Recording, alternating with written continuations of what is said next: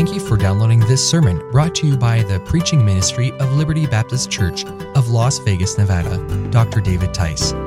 For more sermons in both audio and video format, we encourage you to visit experienceliberty.com. Also, for a word of encouragement, insight, and biblical inspiration, follow Pastor David Tice's blog at davidtice.com. So without further ado, let's open our hearts to the Word of God. All right, take your Bibles and turn to Mark chapter 2. We are talking about Jesus, our example, and particularly the last couple of weeks we have talked about Jesus and the Pharisees. Now, what we're going to talk about tonight is very, very important, and we're going to review some of the stuff we talked about the last couple of weeks, and I hope that you will put your thinking caps on. I'm going to ask you some questions. It's so important that we understand the conflict that was taking place between Jesus and the Pharisees, because he was bringing in some new concepts, actually some true concepts that had been misunderstood, and he's coming on the scene and he's teaching some things that just don't quite sound right to the Pharisees. And we're going to look at the conflict. We're going to look at some of the things that they did. It was 1976. God allowed me to be part of a church plant in Burlington, North Carolina. I wasn't married at the time, but I was going to school in Lynchburg, Virginia, and this church, which was about 100 miles away in North Carolina, was planting a church, and they asked me to come as the youth pastor, and I was working on weekends. So Friday at noon, I would leave there, drive down to Burlington. It took a couple of hours. Then I would be there Friday, Saturday, and Sunday night after church. I would leave and go back. In starting that church, remember, I was born and raised here in Las Vegas, left here, went out there to Lynchburg, Virginia, found out about a whole new set of rules that I never heard about, because out here we had no rules, and went back to Lynchburg, and I heard about all these new things that Christians weren't supposed to do, and things that Christians were supposed to do, and it was just totally mind-blowing to me. And then I went even further south, and I got down into North Carolina. I helped them plant a church, and I'm supposed to be the example there, and because I'm a youth director, I'm part of the leadership team, and I don't know all the rules. I don't know all the rights and all the wrongs, because every culture has different preferences. And so I was invited again to be a youth pastor. I would drive down there on weekends. Well, I would from time to time, I'd take my fiance with me, Anna. She would drive down there, and since we weren't married, of course, we didn't stay in the same place, but there was a family called the Wall family who allowed us to stay. They had a trailer, a big, very nice trailer, and then they had a side trailer. For the side trailer, they let me stay in, and I was in this little side trailer. When Anna came, she got to stay in the big house, and so she stayed in the big house. I stayed in the trailer next to them, and that was the arrangements for sleeping. Well, we got there one day, and we'd get there on Saturday night. And then Sunday morning, my wife, my fiance at the time, would get up, and because she just traveled down there, she ironed her dress to get it ready for church the next morning. I did not know what an offense that was. I was approached by one of the deacons' wives. In fact, one of the deacons was told by her wife about what Mrs. Wall had told her that had taken place that Sunday morning. She could not believe what Anna was doing. And she didn't just do it one Sunday morning, she did it at least 2 Sunday mornings in a row. And she couldn't believe that she did that. And so he's approaching me. I said, well, what's the problem? He said, do you know what she did this morning? I said, what's that? She got up on Sunday, on the Sabbath. She got up on the Sabbath, and she ironed her dress on the Sabbath. We could not believe that she would do that on Sunday. Doesn't she know any better than to do work on the Sabbath? And I thought, no, she doesn't. Because I don't know. I did not know that it was a problem to iron a dress on Sunday morning. How many of you are at all associated with any Southern Christians from about 50 years ago and know that that is an offensive thing? I had no idea, but I found out it was, and so at that point we decided probably not good for her to iron dresses on Sunday morning. You say, why did you do that? Because of discretion and because of some things we're going to talk about tonight. We need to understand that we live in a culturally diverse nation right now, and it's getting more and more that way. Jesus entered into a very, when he went to Jerusalem, he went into a very strict Jewish culture, but that Jewish culture was dominated by another, not so strict, Roman culture that was in control of what was going on. And he came into that culture knowing that some of quote the law had been misused to put bondage on Jewish people, and he comes in as the Messiah and corrects some of that. And as he's correcting it, he is being opposed big time by the Pharisees. Now, they're coming to him in chapter 2, and they are confronting him about things that they see that they perceive that he is permitting or that he is doing wrong. Now, we talked about this a couple of weeks ago, so I just want to see, my first question is this: what are two issues that we've already addressed that Jesus is approached by the Pharisees about? Anybody? We've already addressed two issues, and it is quiet. Eating with the publicans and sinners. It's like as though I was going to go out with Ken. He's criticized for eating with sinners, just being with sinners, and we talked about that a couple of weeks ago. Jesus' response to that was Well, we'll see what his response was. But what's the second thing? Fasting. Why don't the disciples fast? Why don't your disciples fast? John's disciples fast. John the Baptist, his disciples fast, and the Pharisees' disciples fast. So why don't your disciples fast? So those were the two questions. So why did Jesus say, number two, that he ate with sinners? Why did Jesus say that he ate with sinners? Give me an answer.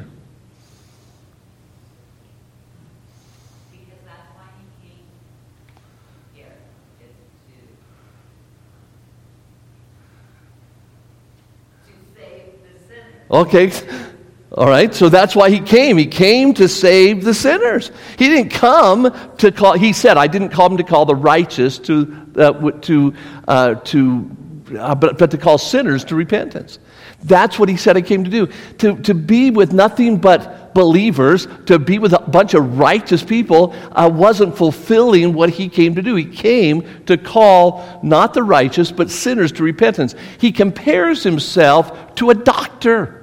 And he said doctors don't go to where people are well, they go to where people are sick. Now, the truth of the matter is, the Pharisees were sick, but they didn't recognize the fact they were sick. They had problems, they were sinners, but they didn't recognize they were sinners. So Jesus wasn't dealing with them, he was dealing with the people who recognized their need of a Savior. So then, number three, why did Jesus say that his disciples did not fast? So Jesus came to be with sinners. We need to understand that. And we gave some cautions about that it's important that we be careful that we can be sucked into sin, but we are here to go to reach lost sinners. We're not supposed to hide ourselves away. One time, several years ago, I'm talking maybe 25 or 30 years ago, my wife and I were camping in Colorado Mountains, and when we were up in the Colorado Mountains, we got way off in the thick of the woods. In fact, we didn't even know where we were, but we stopped. There were a couple of campers around there, and we just spent the night. I was tired. We spent the night in the car. We got up the next morning, looked around, and we were just way off in some dirt road, and we started coming back. As we came back, we came up over the top of a mountain. And we looked off to the left-hand side, and there was this huge, this huge chain link fence, and it went way down into the valley, and it circled all the way around. I mean, it's huge, biggest chain link fence I'd ever seen. And then we're following this chain link fence, and we get up to the top, and there is a sign, and it said "Town for Sale." And you could look down in the valley, and you could see this town down there. The entire town was for sale. And I said to my wife, let's go back to Las Vegas. Let's get the people of Liberty Baptist Church and just move up here. This would be great. And this would be, we could just all just live the way we want to, a little Christian commune up in the mountains. I mean, Doug, we could go hunting. We could just do our own thing. It would be wonderful. The problem is we're not called to do that. We're called to a world that's filled with sinners, and we're supposed to be amongst them so that we can reach them with the gospel of Jesus Christ. We have to be careful that we don't get sucked into the sin, and we're not supposed to live for the pleasure of their sin, but we are supposed to go out to where they are. The third thing that we want to ask is, why did Jesus say that his disciples did not fast? Because they said, hey, they don't fast. Why? What was the answer that he gave?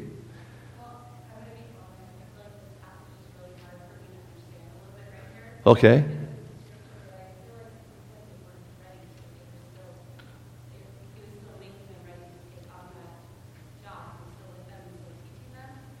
Okay, he's still with them. He's still teaching them. The idea, very simply, is this was party time. Fasting comes when you're concerned about something, where there's a problem, and you're so burdened about it that you're not eating. You're so burdened about it. And we gave last week several illustrations. If you did not listen or weren't able to be here for last week's lesson, go on the internet and listen to it. We talked about fasting and the kind of fast that God will bless. He said, "Look, it's not time for them to fast.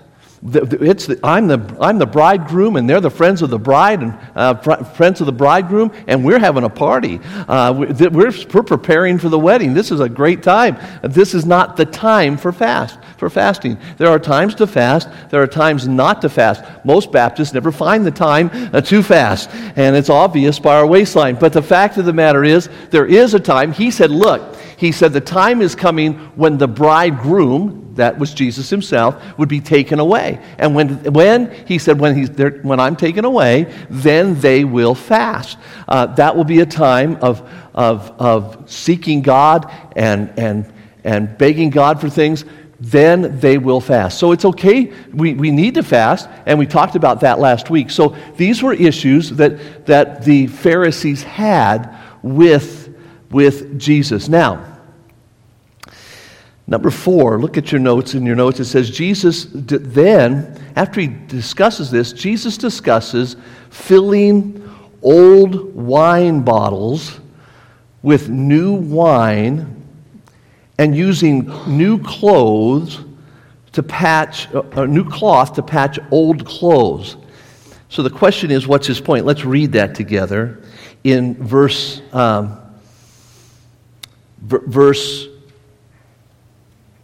21. No man also seweth a piece of new cloth on an old garment. Now, I'm not a seamstress at all, but we checked, and Gina confirmed that was true. She said that's not a good idea, and she's the resident seamstress here. No one takes a piece of new cloth and sews it onto an old garment. Else, the new piece that filled it up taketh away from the old, and the rent is made worse. The idea is the fabric has been used, it's stretched, but the new hasn't, and it will rip. It'll rip away from the mend, and so the rend, the rip in the garment is going to be worse. Then he says this: no man putteth new wine into old bottles, else the new wine doth burst the bottles, and the wine is spilt, and the bottles will be marred, but new wine must be put into new bottles. So in the midst of this discussion with the Pharisees, or in the midst of this passage about Jesus and the Pharisees, Jesus begins to talk about wine bottles and cloth and old cloth, and he's making a point here. And my question to you right now is, what's the point?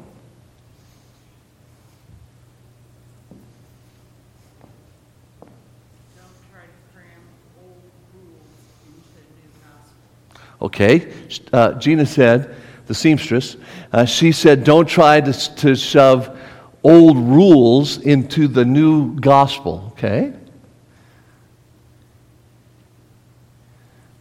Come on, I'm glad you're thinking. I'm listening. Yes.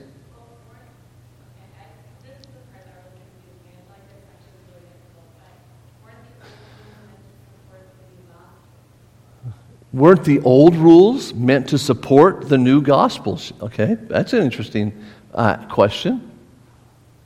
Weren't the old rules meant to support the new gospel?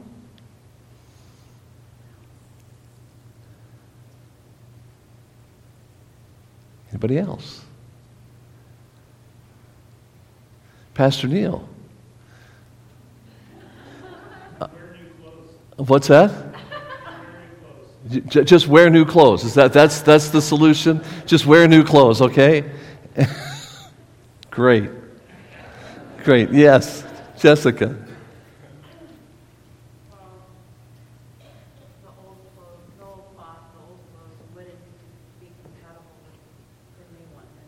The new patch would be noticeably different than the rest of the clothes. Okay, so what I would say is we can't try to have this new lifestyle living an old life. okay. Jessica said the new piece of cloth is not going to match the old clothes. You're not going to be able to take these old rules and match them in with this new way of life. There's going to be a difference. That's interesting thinking.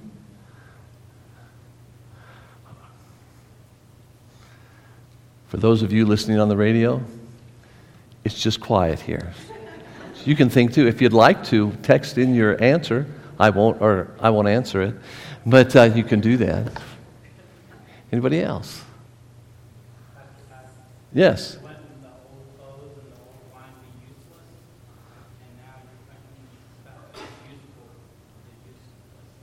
Okay, so you said the old wine would be useless, the old clothes would be useless, and what's new is useful.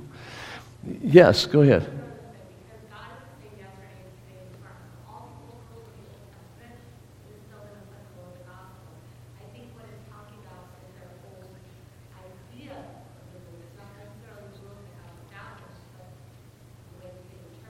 Okay, so she's saying that Jesus is the same yesterday, today, and tomorrow. He's all the same. The rules are what did you say? The rules are different? No, I think that the way that they... It's the interpretation of those rules that was the basic problem. And I really believe that you're right on with that. The idea is that these rules that have come up that the Pharisees referred to as the law were the problems. Let me show you a couple of things. Number one, show those pictures of the this is when he's talking about ancient wine bottles, he's not talking about the same type of thing we're talking about. The idea of wine bottles were actually called wine skins. It's just the translation is bottles. They're wine skins, and what people would do in the New Testament, Old and New Testament, is they would take an animal's skin that, then sew it up, and they would take wine and they would place it inside of those wine skins. And as that wine would begin to ferment, it would bubble up inside. But because they were wine skins, they would stretch, and they'd be able to hold the fermented wine, and it wouldn't burst. But if you drain those out, and then those wineskins sat around and got old, then you tried to put more new wine into those old wineskins and tie them up, what would happen was the elasticity of those wineskins wasn't there anymore, and that fermentation process would begin and stretch them, and it would burst the bottles. You could not do that. It was ineffective. There's a picture of a lady feeding her son out of a wineskin, just so that you'll know what that is. So the idea here that Jesus is saying is, and we've gotten very, very close to this, that you can't force new methods on old people. You can't force people to accept truth. And there's much conflict. And over the last 2,000 years in church history, there's been time after time after time where a new generation of Christians has come up and said, listen, we want to do things a little differently, but you can't force, Jesus said, you can't force new methods on old people. It also indicates this, that you can't force, and the idea is the same, you can't force new concepts on those who are unteachable. And that was the basic problem with the Pharisees. The Pharisees already knew what they knew, even though they really didn't know what they knew. They thought they knew what the law said, but Jesus over and over said, don't you know the Scriptures? Don't you know the Scriptures? What they had memorized was their traditions that were taken from the Scripture, and with that in mind, they had adapted their own man-made traditions and called those man-made traditions the Scriptures. You can't force new concepts on those who are unteachable, that already know it. I've got it all. I already know that. You begin to sit down and talk to somebody who thinks they already know it, and all you're going to do is wind up with an argument. I got a letter just a few days ago. I got from a Jehovah's Witness in L.A. He wrote to me personally, and he said, I want to ask you some questions. He said, because I'm dealing with a Baptist preacher here in California, and he said he's asking me questions, and not only is he asking me questions, other people are asking me questions about old concepts that Baptist preachers have. And I want to know if there's been a change in theology with Baptists in general. And he sent a very, very kind, very respectful letter. And he asked me about the concept of hell. He asked me about the concept of eternal life. And I looked at that and I thought, I could take probably the next couple of hours and respond to his letter. I kept the letter because I might take some time. But the problem is this. He already knows what he thinks he knows. He already has it down. And if I begin to share with him Scripture, he's going to refute that in his mind because he's already got it. He's unteachable. And that was the problem that the Pharisees had. The Pharisees had been mistaught, and they accepted their misconceptions as truth. And when Jesus, the truth, comes in and says, now listen, here is the truth, they're rejecting that. They hated sinners. Jesus ate with sinners. They fasted to be seen of men. Jesus said it's not necessary to fast unless your heart is grieved, and here is a proper fast. They we'll see in just a minute, were absolutely dead set on keeping the Sabbath as they saw it. And Jesus, it appears, he violates the Sabbath. And they're really having problems with that. So I want you to see that's the problem. And I want you to understand that we have that same problem in our culture today. We have that problem in our secular culture. There are people who say certain things are right and certain things are wrong in our secular culture. In fact, our culture has gotten to a point where it's saying the wrong things are right and you who teach the right things are wrong. So that it's wrong for you to tell a boy that he's only allowed to, first of all, he has to grow up and then he should marry a girl. And that it's wrong for you to teach them that. It's wrong for you to teach a young man that he's a young man. Because he may not be a young man, he may be a young lady. And it's wrong to say to a young lady that you should be a young lady because she might be a young man. Our culture is all mixed up. And here's the deal. When you teach the wrong, when you teach that what the Bible says, then you're teaching something wrong. So now the Pharisees are telling us that what we're teaching is wrong. You need to understand, oftentimes we reverse that and we say, we must be the Pharisees because we're saying certain things are right and certain things are wrong. We need to go back to the Bible.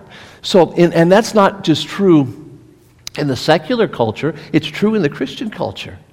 There are all sorts of examples of in this culture of what people think are right and people think are wrong. There are things that divide people. There are certain things that are brought into our culture or brought into our lives, and we say, "Hey, you can't do that. You can't do that," and it causes division within the church. So my question right now is this, and I want to get a list from you, and then I want to go through my list.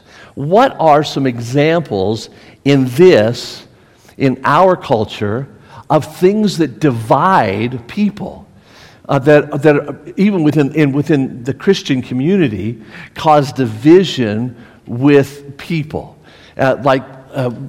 within the church, within the local church, within churches across this country? Just give me some ideas. What are some ideas of things that you would say, "Hey, yeah, that people get divided over those things"? Yes, go ahead, Doug. Yeah, it divides churches from churches and people within churches from each other. But the example that I used earlier about my wife doing ironing on Sunday, and they thought, hey, that was the Sabbath, and you're not allowed to defile the Sabbath. Yes, go ahead, Ed. What's that? Alcohol. Okay, that's one I didn't think about. Alcohol. People, big debate today about whether or not Christians should drink. Is it all right for Christians to drink? Is it wrong for Christians to drink? What does the Bible say about that? And there are some who would die for the fact that a Christian is allowed to drink. And there are some who would die on the opposite end that would say Christians should never touch a drop of liquor. And so I'm closer to the second than I am the first. Go ahead, Doug. Okay, versions of the Bible. People will fight big time over versions of the Bible. On both sides of the issue. We usually and preach and teach out of the King James Version.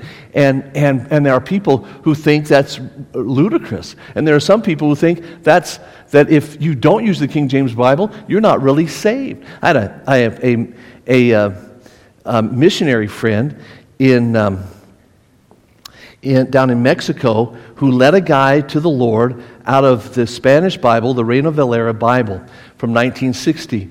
And when another man went down there and began to witness to this guy, he said, "Oh, how did you get saved?" He told him, I got saved. He said, "What Bible did you use?" And he said, "This is the Bible," and it was the Reina Valera. And he said, Valera. He said, "Oh, you're not really saved. You can't get saved out of that Bible because it's not from the King James." How sad that was. There's big time fights over those things. So, good. Another thing. Pre-trib, post-trib. Okay, pre-trib. I have none of these on my list. So people fight over pre-trib, post-trib, whether you believe Jesus is coming back before the tribulation, whether you believe that Jesus is coming back after the tribulation, or whether you think there's no tribulation. So, yes, Ted. Music, oh, big time. Fighting over music. You can tap your toe, but you can't swing your leg. There's fighting over there. Okay, next. That made my list, by the way. Go ahead. Oh, predestination. Man, if you say that you're predestined, then you must not really be saved. Unless you're predestined to be saved. There's conflict over there. Yes, Jessica. Oh, yeah, man, political issues. Right now, there's abortion, which is actually a theological issue, but it's been made into a political issue. And so if you talk about abortion or anything, the LGBTQ, the whole thing there, man, that's a fighting thing. And I'm telling you, some churches, if you go into and you mention the name Trump, they'll have a heart attack, and others, if you mention the name Biden, you'll have a heart attack, and some of you are having heart attacks right now. But there's fighting over personalities. So go ahead, Doug. Okay, whether gays or women can preach. And there's a battle. I listened to the testimony of a man and a wife who are both pastors of the same church, and that was interesting today. So there's a debate over that. Yes, Betty. Dress code, how you should or how you should not dress, and what is proper in church and what isn't proper in church, and how you should look. Okay, go ahead. Anybody else? Yes. What's that? Responding to Christians, and you'd say getting divorced. Okay, so what's the policy on divorce and remarriage within the church? Yes, go ahead. Critical race theory, yes. I have so many people come to Las Vegas, come to Liberty Baptist Church, and they'll say, man, they'll be in our services on Sunday morning, and they'll say, this is the most culturally diverse church I've ever been to in my life. And what they mean is we have people from every ethnic background in the world. I had one guy walk in the back door one day, and he said, I love this church because at that time we had a Filipino who led music. We had a Fijian guy who was back here baptizing. I'm Lebanese in my background, and he just went on about, hey, I walked in here, a Jewish man dropped me to the door, and he just went from one thing to the next. Critical race theory can be a big fighting thing. And it's amazing how the devil will just throw more and more things for Christians to fight about. Go ahead. Anybody else? Yes. If it was a choice, if they were born that way, or it was the choice to be transgender, male or female. Okay, so the whole transgender issue, whether or not it's a choice or if it's something that God intended. So there's all sorts of these things. So let's take a look at some of my list that I came up with. And by the way, as I started this list, I was just going to list a bunch of things, and then I got to the very first thing, and I thought, people ask me about this all the time, and it seems like a very simple thing, but I want to talk about this. Number one, dress. Was it Betty, you said that. Okay, so dress. Dress is a big issue for people about what should or shouldn't be worn, what should or shouldn't a preacher wear, what should or shouldn't people wear when they go to church. Or I travel now, and I'm in churches that when I go there, they expect me in a suit and tie. There's other churches I go to, and they say, please, just dress casually, because that's what everybody's going to do, and that could mean anything, so I have to find out what casual means. There are places where ladies are allowed to are not allowed to wear anything but dresses or skirts, and there's other times that the pastor's wife will come in blue jeans with holes in the knees. I think that's the funniest. I really do think that's the funniest fad I've ever seen. And I came from the 60s, I want you to understand. And the holes in these, and I kid my grandkids about that all the time. I say, listen, if your mom and dad won't do it, Grandpa will buy you some. If you can't afford them, I'll help you with that. But the other day, one of my grand boys came in and he had a rip because he had ripped them, because he had ran and he ripped his pants.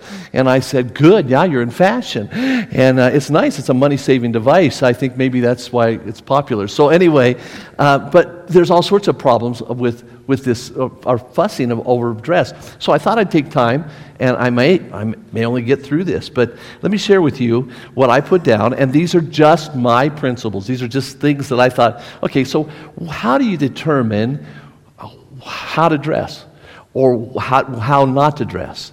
And so here's what I did. Number one, you need to understand principles. There's three things that we're going to talk about: principles, preferences, and practice. Okay? And I want you to see these as extremes, because it's very important that we understand that what one person thinks is right, another person thinks, wow, I'm just doing this thing over here. Another person comes along and say, that's not right at all. So here's some principles, from Bible principles. Number one, the principle of modesty. Modesty. In 1 Timothy chapter 1, verses 2 and 3, the Bible says, in like manner also, that women adorn themselves in modest apparel with shamefacedness. That doesn't mean they're shameful. It just means they're humble, with sobriety, and not with braided hair and gold or pearls or costly array. He's not saying that you can't wear jewelry or anything, but that you ought to dress modestly, not to draw attention to yourself. And be careful about that. Then, the second principle in Scripture is the principle, when it comes to dress, of distinction. In Deuteronomy chapter 22 and verse 5, the Bible says, the woman should not wear that which pertaineth unto a man, neither shall a man put on a woman's garment, for all that do so are an abomination to the Lord. So God says, look, these are Bible principles. First of all, male or female, you should dress modestly. You're not to dress to attract attention to your physical body. Number two, you should dress distinctively. A man should dress like a man, and a woman should dress like a woman. Number three, the third principle is the principle of honor. The Bible says, be kindly affectionate one to another with brotherly love, in honor, preferring one another. Somebody said, why should I dress up to go to church? Well, you don't need to dress in a suit and a tie. You certainly don't need to dress up like you're going out for a fancy dinner. But certainly we should want to honor the Lord in how we come to His house. And I've heard people say, hey, we need to honor the Lord. And then number four, there's the principle of discretion. In Titus chapter 2, the older women are to teach younger women to be discreet, to be chaste, to be keepers of home. The idea of discretion is knowing what is proper in one place and might not be proper in another place. I said to my kids when they were growing up, is it okay for Dad to wear pajamas? And certainly it's okay for Dad to wear pajamas. I said, now to my same kids, is it all right for me to preach in pajamas? And they said, oh, Dad, you don't go to church in pajamas. You wear pajamas at home. They knew that there were certain things that were proper at home and certain things that were not proper elsewhere. Things that you could do at home, you don't necessarily do at home. So discretion is something that we ought to consider when we dress. And then courtesy. 1 Corinthians chapter 8 and verse 13 says, wherefore, if meat make my brother to offend, I will eat no flesh while the world standeth, lest I make my brother to offend. There are some people who just believe that certain things are wrong, so why should I dress in such a way to offend them? My wife and I and my children for years have traveled and been involved in different ministries that certain things are okay and certain things are not okay. We, for years, were affiliated with a camp who believed that women should never wear pants. So when we went to that camp, we just didn't. You say, is that hypocrisy? No, we taught our kids that we are honoring their preferences, and we're being courteous to them to let them know that we honor them and we want to treat them well. We actually, this is so funny, when Charity she gets everything is black and white to Charity. So we told Charity she was probably, I would say, maybe 6 or 8 years old. Probably about six years old, because Hope was just a baby. And so we said, now listen, when we go to this camp, we don't wear pants. We don't wear pants. We don't wear pants. So that we got there, and we were in a camper van, big shell camper, and and we spent the night in this little camper area on the campground. The next morning we got up, and Josh was always the first one to get up. And Joshua got up, got dressed, and ran outside and was running all around this beautiful pine camp. And Charity got up and looked outside, and she said, Mom, come here. And like she's panicked. She said, look, Joshua's out there, and he's in pants. And so she got a little confused about that whole thing. Anyway, so, what's good for the goose is good for the gander. But the idea here is this, that there's Bible principles. Now, with those principles, you've got to understand that there are, number two, preferences. People have preferences. And so we look at the principle and we say, okay, those are good principles, but people are going to interpret those things differently. For instance, if you're Amish, then this is modest. And this is what you will wear. In fact, that might be there's some fringes around the edges of that apron. That might be a little bit liberal. We go back to Pennsylvania, and there's Amish all over Pennsylvania, and there's just a very strict dress code. And if you're not dressed like that, then you are not modest. So their interpretation of modesty and distinction and honor and discretion and courtesy is going to be totally different. There's the Mennonite dress. You can dress like Little House on the Prairie. You say, people don't dress that way. Yes, they do. I've got some really good friends, I'm telling you, that dress exactly like that. And that, again, their interpretation of these principles would be different than your interpretation of these principles. Do you understand that? Your thinking would be different.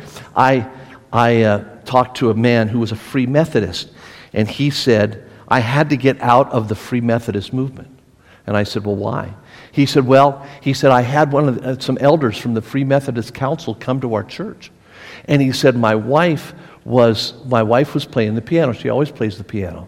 And while she was playing the piano, she was dressed somewhat like this, a little different, but somewhat like that. He said, while she was playing the piano, her elbows showed from underneath her sleeve. It didn't go all the way down. It showed.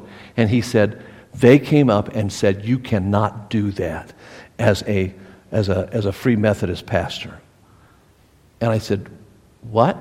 I mean, I'm confused now. But he explained to me that was like the rule. And this guy was the most, you walked in here, if he walked in here, you'd think that, man, he would think I'm liberal. And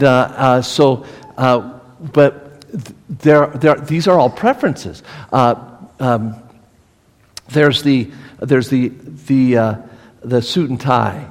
That a man's got to wear the suit and the tie. He's got to do that. There's people who say, hey, you just need to wear a skirt or a dress. That's what ladies are supposed to wear, and that's all they're supposed to wear.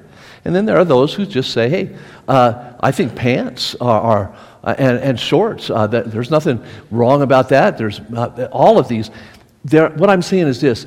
You need to understand there's the principle, but those principles can be interpreted by different people with different preferences. And we need to be careful that we don't become pharisaical and look at people and say, hey, they don't do it like we do it, and therefore they're not right with God. In fact, what is sad is you can go on the internet and you can actually find people ripping other people apart because they don't do it exactly the way they do, on both extremes. You have people ripping apart the conservatives, and you have the conservatives ripping apart the people who would be more progressive. And we need to understand that this kind of thing takes place in our culture. So, what's the practice? How do I practice this thing of modesty? Well, I think, number one, just properly covered. It doesn't matter. The idea is I just need to make sure that I'm not doing anything that's exposing parts of my body that would cause somebody else to hurt or stumble. I think it's very important that women dress like feminine, that we contrary to our culture, which says that a man can dress like a woman and a woman can dress like a man. The Bible tells us no, it's not. It's an abomination. So a woman should dress feminine, a man should dress masculine, whatever that happens to be. Whether you're the Amish, the Mennonite, the suit and tie, the dress and shirts, or dress and skirts, the pants and shorts, whatever the thing is. And the idea too is if I want to honor the Lord, I don't have to dress like everybody else dresses, but I should be clean and neat in what I do, because what I'm doing, wherever I go, I'm representing the Lord. And I want to make sure that I represent Him in a proper way. That number 5, I think this is really, really important, is respectful. We need to be respectful of other people's preferences, of other people's convictions, of how other people feel, because we don't want to be the person that causes somebody else to stumble. I want to get through the rest of these. I just focused tonight on this because people ask me this all the time. These are questions about the questions that I'm asked about. Where do you draw the lines? These are just very simple principles, and I hope that you understand preferences, and I hope that you understand practice. What we need to do is live a life where we're concerned about other people and not ourselves. Let me give you some other areas of conflict that we find within our culture. Number one, and this was mentioned, music. It was you, Ken, that mentioned music. So music, I mean, there's fussing over instruments or no instruments. There are still churches today. In fact, when I go to that Mennonite church that I mentioned back in Pennsylvania, we've been invited as guests, and I've gone in there. I made the mistake one time of going in a short-sleeve shirt. And they let me in because I'm a mission project there.